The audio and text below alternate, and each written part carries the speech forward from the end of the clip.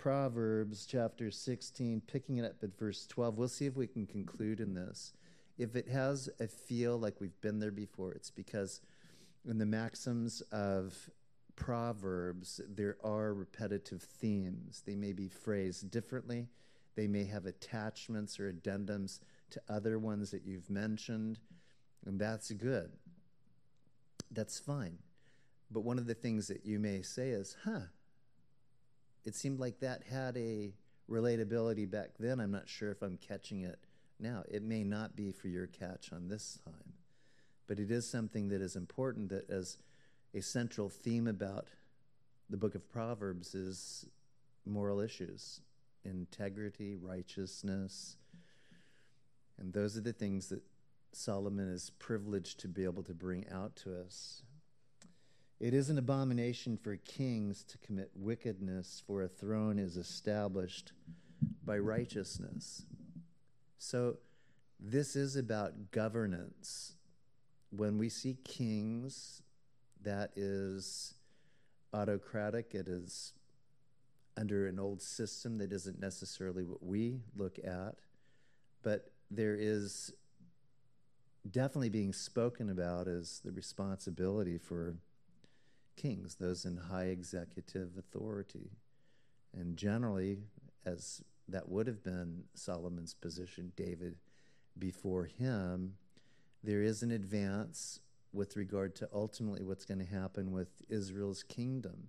If it says it's an abomination for kings to commit wickedness, after Solomon, Israel committed wickedness. The whole split happened because Solomon allowed his reign to ultimately be perverted, and there was a judgment that happened through his son, as you remember in our 2 Kings, 1 Kings teachings, Rehoboam. And so as we're moving through 1 and 2 Kings, first in remembrance, second presently, it all just says, wow, everything falls apart when the executive branch fails in government. So when you see things in culture falling apart, it's the head honchos in government that have permitted that, the allowance of wickedness to prevail. And probably one of the biggest allowances of wickedness was the rejection of God through both the judiciary, through the Congress, and making seemingly laws that permitted it. It's gone bonkers.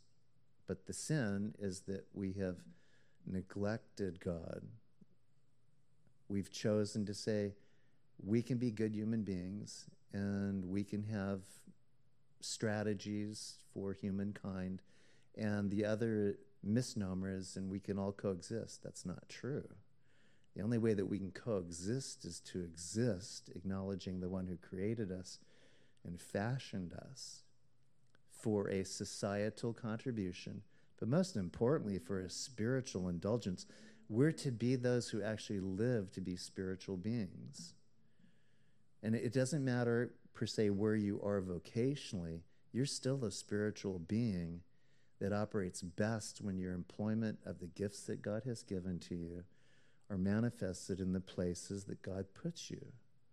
The best, in my opinion, in the positions of executorship, government, are those who love God, and they come in as an ambassador of God, and they find themselves in stature, having favor with God and man. Now, I also say that because, we have one of our own who's God's own man, and I do say this with, I think, great confidence. He answers me in great humility, but Rivers is running for supervisor, 2nd District in Crescent City. Why wouldn't we want to pray for him? Yeah. And he did that so politely, too. He could have just gone, woohoo, but he just... But I'm very proud of him. A stellar career as a man in the Navy. He was the one that drove the... Nope, say it, I got it. The Nimitz. Okay.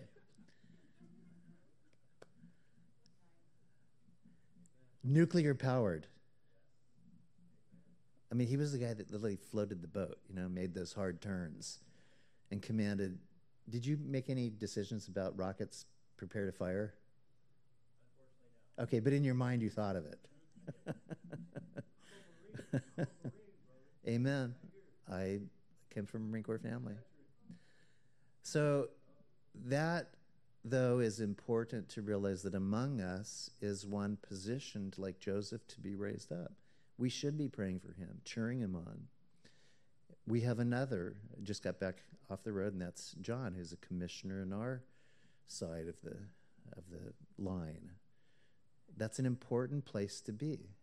We want to have these men, these women who find an opportunity to enter a door and to be able to say, we're praying for you, cheering you on in that next step of representing God. When the godless are replaced by the godly, there are things that change that are good. And even though we know that we're in our last days in which things must, by just the fact that when a society rebels and God's patience has clocked out, not that he's impatient, but that it's time to bring the church up and home, then we can be at rest with whatever we were able to do in that blink in which we're taken out of it. So continue doing well in everything that we are doing, but pray for those who have opportunity to make executive decisions and influence. You don't have any more campaigns or meetings where you're debating, right, or presenting yourself? Just one more radio interview. When's the radio interview? February 29th, I think. Okay. Can you keep us posted so we can both hear that and pray for you on it? Okay, great. So Rivs will keep us posted, but I went to one of his forums where the lineup of those who were vying for position in the vote were there. And he was my favorite speaker, The others I kind of went, but Rivers was like, yes. And so the other thing that we see here is that in positions of highest authority, which is what the kings would represent, when they commit wickedness, for a throne is established by righteousness, it means that God very likely will be somewhere in that situation to bring ultimately a correction. We need to also remind ourselves that when there's an allowance for instance, an individual that's exercising in wickedness, around the corner, God is bringing someone up to exercise righteousness.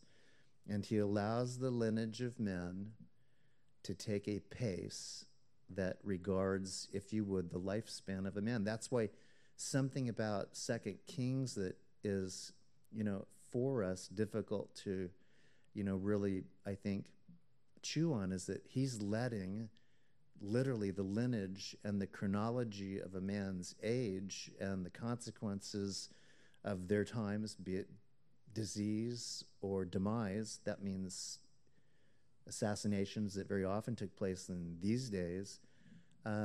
He allows that to play out. For us, it's slow, but I made that comparison that our country is a baby compared to where Israel has been. And even though we can say, aren't they still secular? They are still highly secular. But inside, hearts also have been converted to love God because they recognize, as we do, that they are believers in Jesus. And so though they are Jews, they are actually members of the body of Christ. And they too are in positions in which their word becomes perhaps even more effectual, because when you and I go there, we have a prohibition in being able to speak about Jesus. Believe it or not, that's in play. Proselytizing in Israel is against the law. That's what they haven't set in place. And so if you remember Carl Palinkas, Pastor Carl, when he goes over there, it's not illegal to answer a question, which means an Israeli can forge a question to you that you have the right to answer, and it's on them. It's not on you, because they say, I asked them that. Release them. I want to hear more. And so they walk off, and the handcuffs are on the ground. I don't know if anybody has, but it is a law, so you can't do that. But they can be provoked to ask you why it is, as a believer, you're in their country and being so enthralled and being so kind and all the things that they know by how you represent Jesus you're doing there. So I just wanted to share that with you. A throne is established by righteousness, and righteousness is one of the central attributes of God. He does right, he is right, he wrote the law on rightness. And that's why, as we're growing up, we are taught morals and norms, sociological terms that identify what is right, what is wrong, what is acceptable, what is unacceptable, perverted or pure. These are the assignments that as parents we have to lead and raise our children in the ways of the Lord, correcting them, inspiring them, guarding their hearts, and continually offering them to the Lord for hearts that beat for him. All of us have had that experience where our youth gave way to maturity and our passion for God increased, and our desire to be where he's one, in my opinion, most effective is in the body and with regard to the word that we learn. Righteous lips are the delight of kings, and they love him who speaks what is right. And so what's being said here is that God really did have on his heart and in his mind that in the governance of people in a position of high authority, that it would be a delight for kings, those he permitted to be in a spot, to do the right thing. That's a classic slogan. I think that's Nike, isn't it? Do the right thing. Was that one of their slogans? Did I get that? Nike? No? Adidas? You're telling me that I'm fabricating? No, what was there was something, do it? Okay, you know what they meant. Just do it. Do the right thing. That wasn't kick a neighbor. You know I'm right. Okay, so. Just do it. But as you hear that, the Lord would say, just do it right. Do it like I do it. Okay, thank you for correcting me. I receive. But notice this, they love him who speaks what is right. Very often, love seems to be hidden, but it's revealed when right things are done. There seems to be at times we went, am I loved? Even kings, am I loved? Do the right thing, and you'll see the evidence of that. What else will you have evidence of? The contrary, which is the ugly mouth and disposition of those who are intent to do evil. It seems to be both, and sometimes one or the other, and it seems to be prevailing in these days with a lot of evil. But God's love truly does break through and changes everything about what has been spoken and the disposition of the sinister in manners that do cause us to say, why am I even in this? Why bother? Even in the public school system, which I saw change radically in my early 20s to the time that I just entered my 30s, it was a different generation coming up line. The kindergartners were like, you got to be kidding me. They said that? They did that? How in the world? So that was back, in 82, as I was a 25-year-old, 82, 83, so you can do the math. And I was 31 when I left teaching, and it had changed radically because the format of the education system had become so liberal and the homes had become so dysfunctional, you could see it.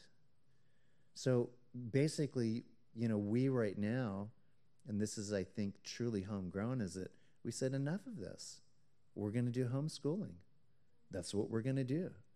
And I think that the stats are saying that the homeschoolers are increasing both dynamically and exponentially in their knowledge and understanding of what we would say were the basics, and even beyond that in the sciences.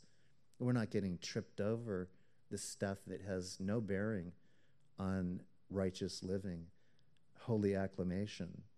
We have strong kids. Some would say, yeah, but they don't seem to be so social. Well, God isn't asking us to raise our kids to be so social. He's asking them, and he's asking us, would you raise them spiritual? I'll take care of the social thing in increments. I'll have them in the right groups. I'll have them actually so brilliant and so reserved that those who are walking in darkness and who prevail in perversity won't even know that I got them. I showed grace to them. I changed their mind about things. That's how powerful we are. So social awkwardness, big deal. Who hasn't been socially awkward? I am, even now. Check me out at breakfast. I'm socially awkward. I still eat like a teacher. Where's Rich? Because typically I don't sit down. Somehow as a teacher, I was trained to eat really fast so that I could capture as much recess for myself in the recesses of my mind to finish the day off well. So I'm not really antisocial at all.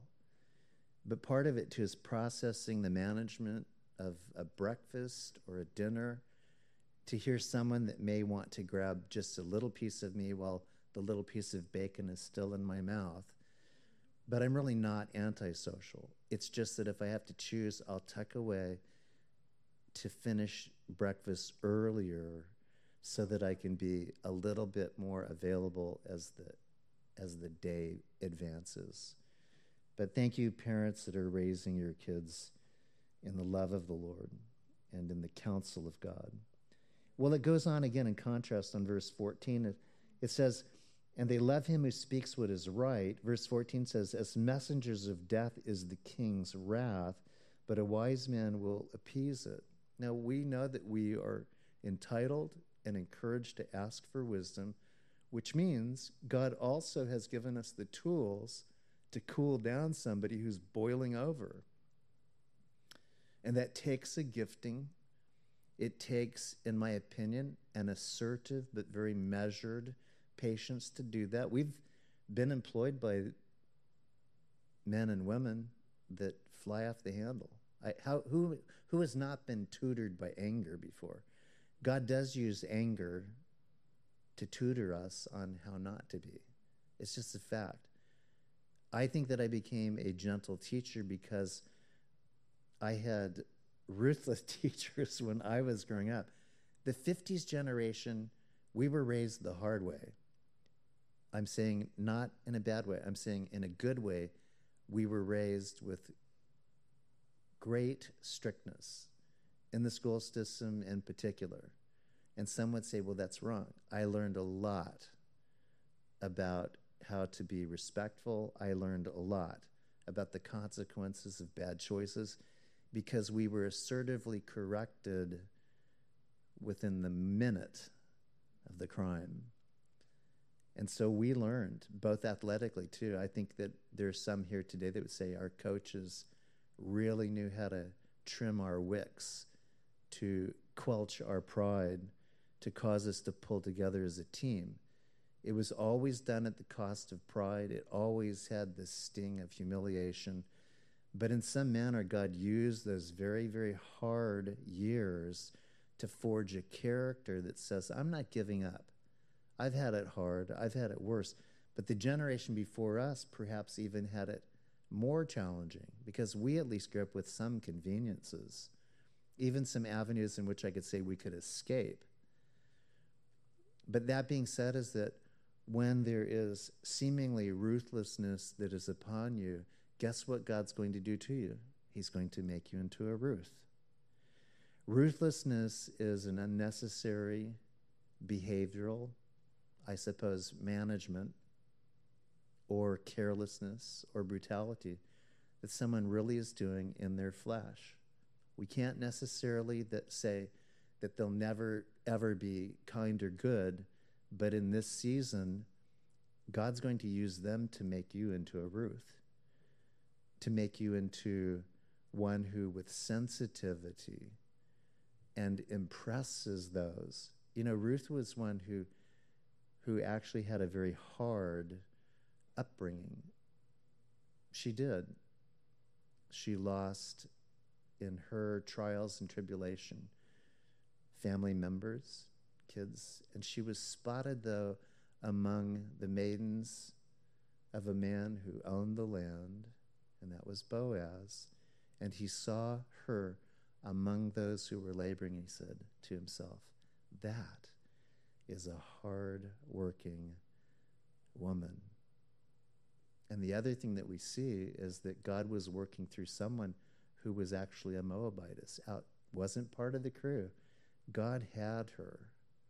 So I just like saying that, is that, you know, if you're going through a season in which it's hard and someone has anger management problems that they're exercising on you, God's giving you an opportunity as well to be shaped by it and to not be like that person. And actually, in not being like that person, you will teach that person. Men in education used to be considered, you know, rare, and the ones that usually the education system got, they were considered unnecessarily difficult. But I will tell you that in the difficulty of both being instructed by women and men, I learned from both of them, and I didn't become like them. I praise the Lord for that. And so these things right now, with regard to this idea of wrath, a wise person, you do have an opportunity to appease it. That doesn't mean bribe it.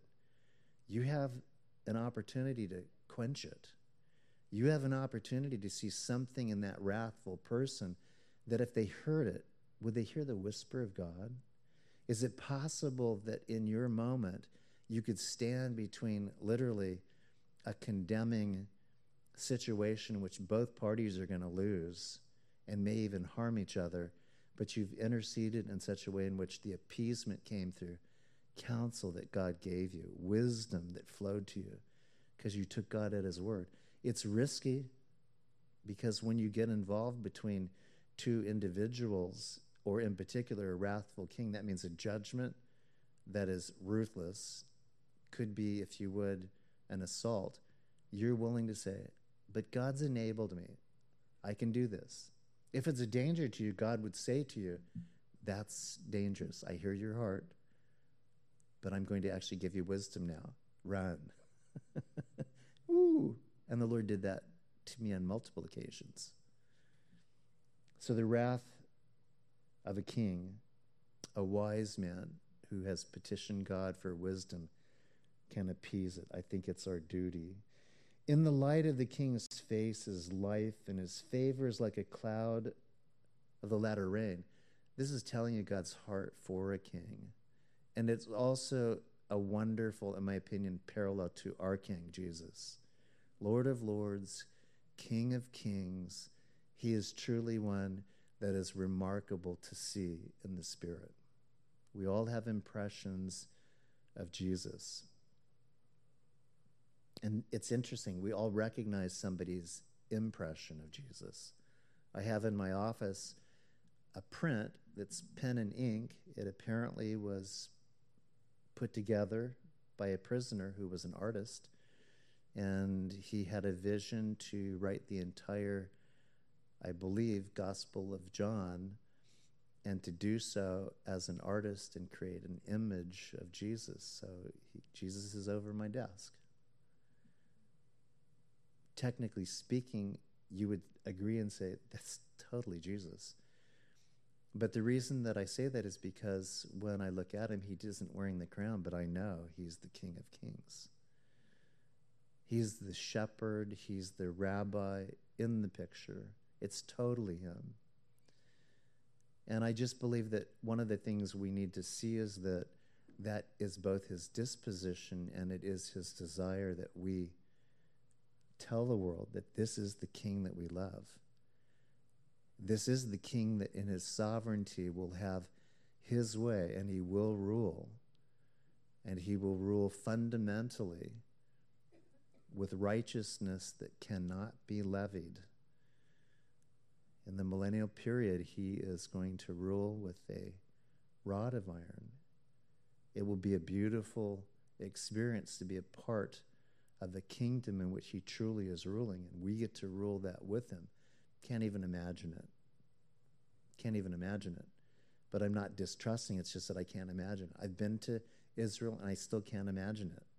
I joked that when I got back, I thought, I know I could sweep the streets. I could do that. I could do that really good. I could cart fruit, pomegranates. I know that I could do that kind of thing. But to rule and reign, I'm going, I don't get how it works, Lord. And he said, don't worry about it. Now go grab some fruit and eat. But his favor is like a cloud of the latter rain, refreshment. Verse 16, how much better to get wisdom than gold, and to get understanding is to be chosen rather than silver. So this does speak seemingly in parallel to our need to work industrially and to have provision for our home. But the Lord is saying, don't neglect this, though. In the process, be one who wisely assimilates truth from God's word, from his counsel. Don't neglect it. That's why we prioritize morning devotions, Bible readings, Bible teachings. Because in part, though we are sharing it and though we're absorbing it by reading it, it's the Spirit of God actually that is doing all that is essential to his priority in keeping our soul to make it relevant to us. Even if all you get out of this are a few words or maybe some illustrations, God would say to you, like the latter rains, I'm washing you. I'm refreshing you. You may be able to argue it carnally, but spiritually, I'm refreshing you in this moment because it's the living word of God. And so to desire wisdom, it's a great thing. When you turn on your radio, it's not wrong to listen to a variety of music, but inevitably it will never satisfy your need to have spiritual melody and hymns and psalms put into your heart. I think there are some that still question, can we have another venue of music? But there's about 378 songs, I believe, that are my favorite. They're the old Maranatha songs that came out of the early Calvary Chapel movement. Those were so touching to me. And every time I come in here and I hear it, the Lord just washes me. To the generation that are enjoying some fabulous worship music that I also enjoy, but the Lord just brings it back to me with the Maranatha music. Don't you know it's time to praise the Lord? Yes, it is. You know? And it just moves on to other songs that are just so biblically inspiring to me. But to pursue wisdom, it is the knowledge of the holy, to understand God while we have eyes to see, ears to hear, a heart that's fashioned after his will, and the ability to concede when we resist, to say, Lord, it's yours. It's yours. I know the first three right. I want to see what you want to show me. I want to hear what you want to say to me. I really want to have this heart be touched by you thoroughly. I wrestle at times with obedience. God, that's yours. For in giving that to you, just releasing that to you, all of the others have a perfect place to be unquestionably confident in. I see you, Lord. I hear you. My heart beats as yours does. 17, the highway of the upright is to depart from evil. He who keeps his way preserves his soul. What does God provide for us on this highway that actually in our mind we can see, right? Go on I-5, we've all seen it. And we're man, there are maniacs out here, and we're one of them. We can be one of them. But truly, it's a dangerous place on the interstate. And one of my questions is, how could we be so brilliant in designing and making roadways and turnoffs and so forth, and we couldn't imagine that I-5 needed to be more than 2 lanes? That's what I think. And I've been involved in just trying to survive by staying with the wolf pack. But the Lord's taught me, I make detours, Rich, where you can pull off, catch a breath. I do give you detours so that as you slow down and as you allow those who are actually in violation of both safety and speed ordinances, I can get you where you need to go. You don't have to be caught up in that rollout. You don't have to be in the same pace and haste of the world. I give you detours. Take them. And so I've learned that if the Lord says to smell the rose, that's what I will do. My family knows that I'm a rose smeller. No, not another rose. Yes, it's there. Now, there may be a McDonald's also where the rose is. That's a different issue. Pride goes before destruction, and a haughty spirit before a fall. So pride is obviously one of the things that we are counseled. It is the area that ultimately was the means by which Satan deceived Eve and by which Adam disobeyed God. Deception and disobedience. Those are linked to pride. Haughtiness, I always look at it as the adrenal force of pride. It's what activates and propels a person to do what they know that their pride is trying to subject them to doing. And so the parallel isn't having anything to do with coffee or tea or anything like that. I just, though, believe that this counsel it's one of the most familiar passages about pride in the book of Proverbs, and it's just important to look at it, that pride will always be one of the means by which the enemy, Satan, takes first advantage of us in. And that means, yeah, I didn't think about life that way. I didn't think about the culture that way. Okay, I can hear that out a little bit further. It means, in other words, that rather than staying structured to the word, other people's words will have a greater influence on you. And that's where you have to tune it out. You have to say, this is that which God has shown me. That was quote in Acts. That's how they defended the movements that they made. The decisions were, this is that which God has shown me.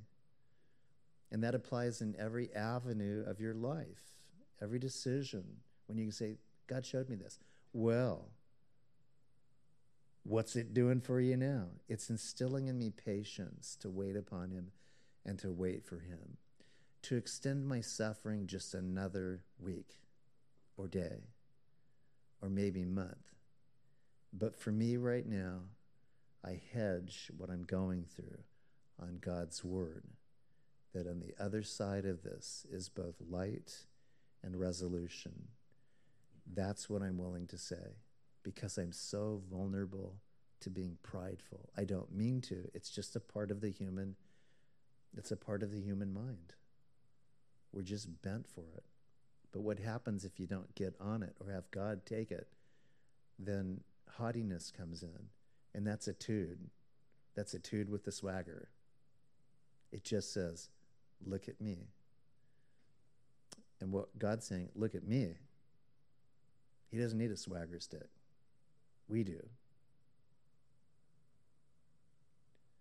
Better to be of humble spirit with the lowly than to divide the spoil with the proud. Don't be impressed with the proud.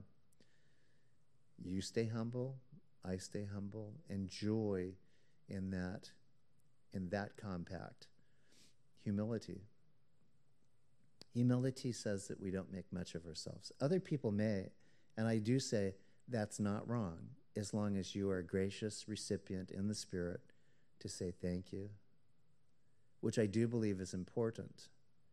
People don't mean wrong in acknowledging the goodness of God that they see in you.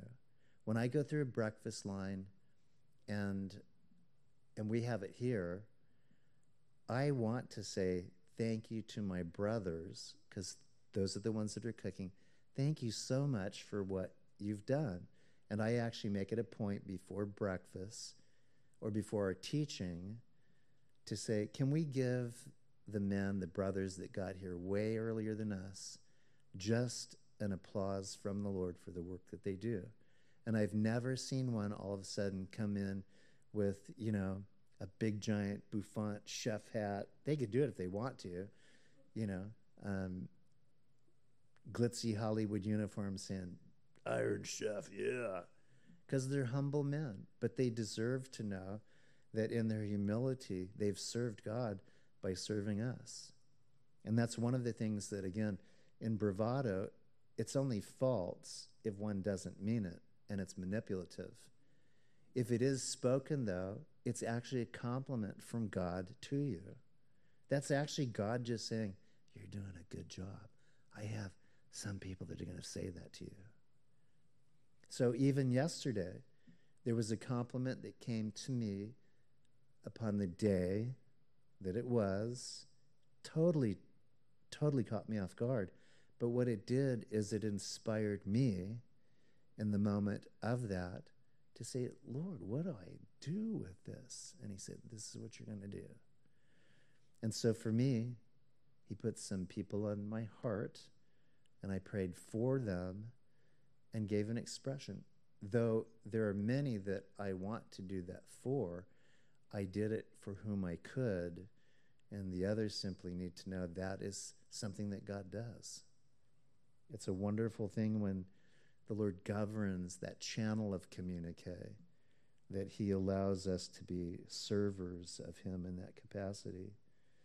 So the humble in spirit are brought there because very likely they've experienced humility and they no longer need that corrective work in their life.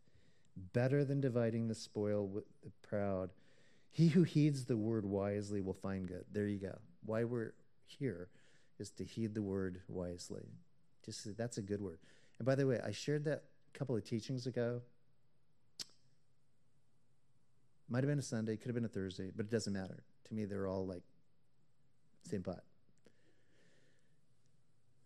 But I do believe I said it's important to let those whom are instructors of you know the word is good. That's why when you hear me acknowledge the teachers that we have for our college ministry, what am I doing? I'm building them up in the reserve of their faith. Because you get attacked after teaching, you do. And I'm commending them in a manner that's intended to mark them for what they've done. Excellent. But here's what I was saying by that. Somebody just caught that. Let your heart be revealed by saying, that's a good word. And so the week that I said that, out of nowhere, I just hear, that's a good word, man. I would hear this person just say that. That's a good word. And I just heard him be a voice piece, a bugler for pronouncing as the word of God, the goodness of the word. And it both fascinated me, it complimented me. He was never looking at me, but sometimes he would look at me and goes, good word.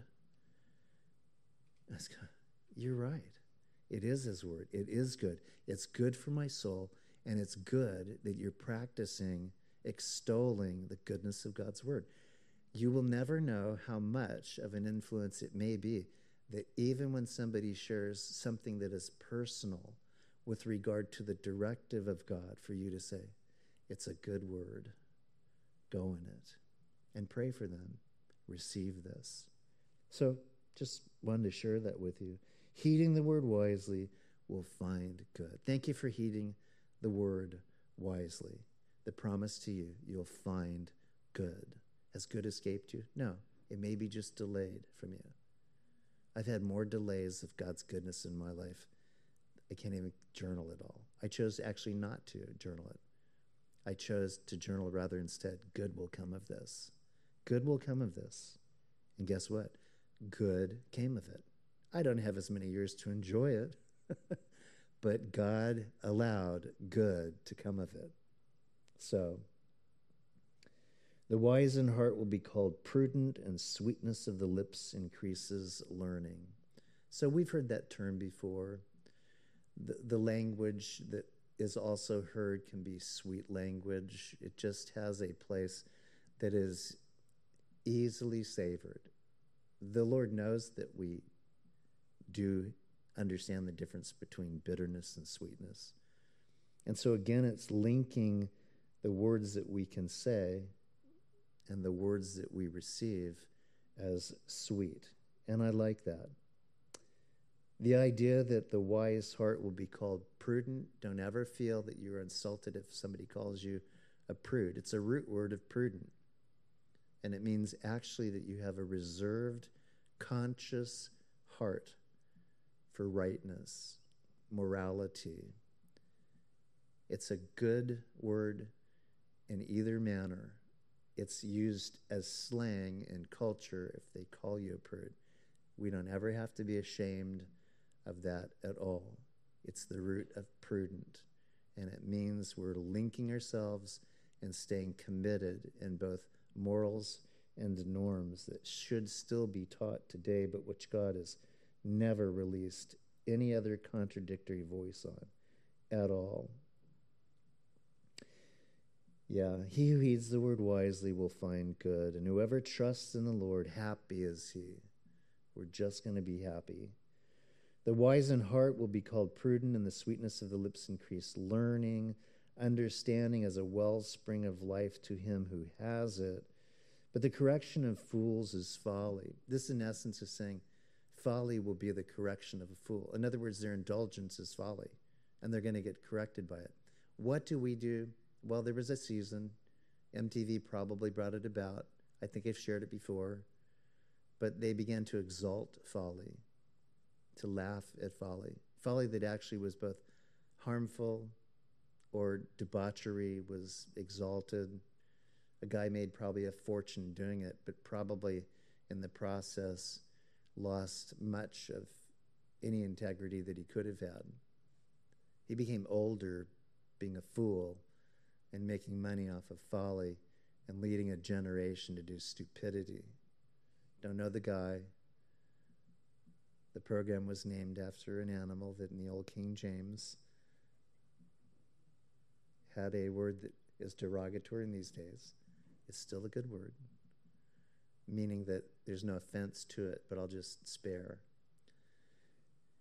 And so the program that exalted being a donkey, it created a herd of donkeys that then began to do their donkey behavior on TikTok and YouTube, getting laughs and hits and all of these things, because man can find himself easily enamored by stupidity, learning to laugh at it as opposed to pity it. So one of the things that we're teaching even for our young students right now is, for instance, in Mexico, we didn't have media at all. Back in 1992 when I was down there, I didn't even know what a cell phone was, because phones were actually, if you had one in your car, it was connected to this like a coiled cord, like a guitar cord would be. And it looked like a lineman's phone. So when we used to admire those people that had cars and phones in their car, they were attached to a guitar cable, that's what it looked like, and it looked like a lineman's phone. But we thought it was cool. Now we look at it and go, that is stupid. But when I became a pastor, and one of my duties was to be on duty on the emergency phone, nobody ever taught me how to use the phone. It was a Nokia, and they looked like space-age phones. Did anybody remember the Nokia phones? And at any rate, that was handed over to me, but without instruction. And so I'd be going down, for instance, a grocery store aisle, and this phone would ring at me, and I'd be looking around, and I didn't know where it was coming from, and then it would stop, and I go, that's weird.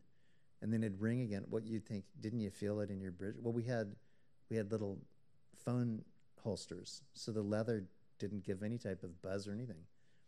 But I remember to try and get acclimated to that, and then all of a sudden, the ring, and then when it wasn't buzzing, it was ringing, and then when I answered it, I didn't even know how to turn it off. So my life in the technical realm was really not very impressive.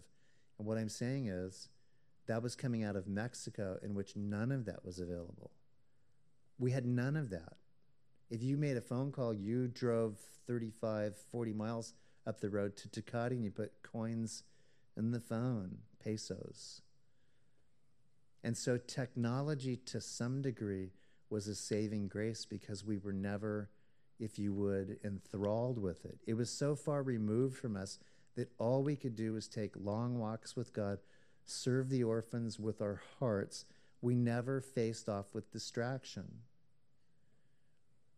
So this generation, though, and I'm a part of it too as an older person, can be very enamored and distracted by it. So we just said, learn to do without it as much as you can in this season. See if you can minimize how much you're on it, for all of us. Because guess what it always wants of you? You. Somehow that phone has a desire for you as much as God does. And we go, God phone, okay, hello. Now, I'm not saying it's your God, but I am saying that we're asking our college students, see if you can put yourself in a desert mindset and just push it away. Because in about, 4 weeks, we'll be going to that desert place. Guess what they have? They're the, communication lines. Cellular activity. That had changed a lot from the time we left in 92 for the 11 years that we served down there off and on. Technology came in. Lights came in. Everything that at one time was aloof to us, foreign to us, became presently distracting to us.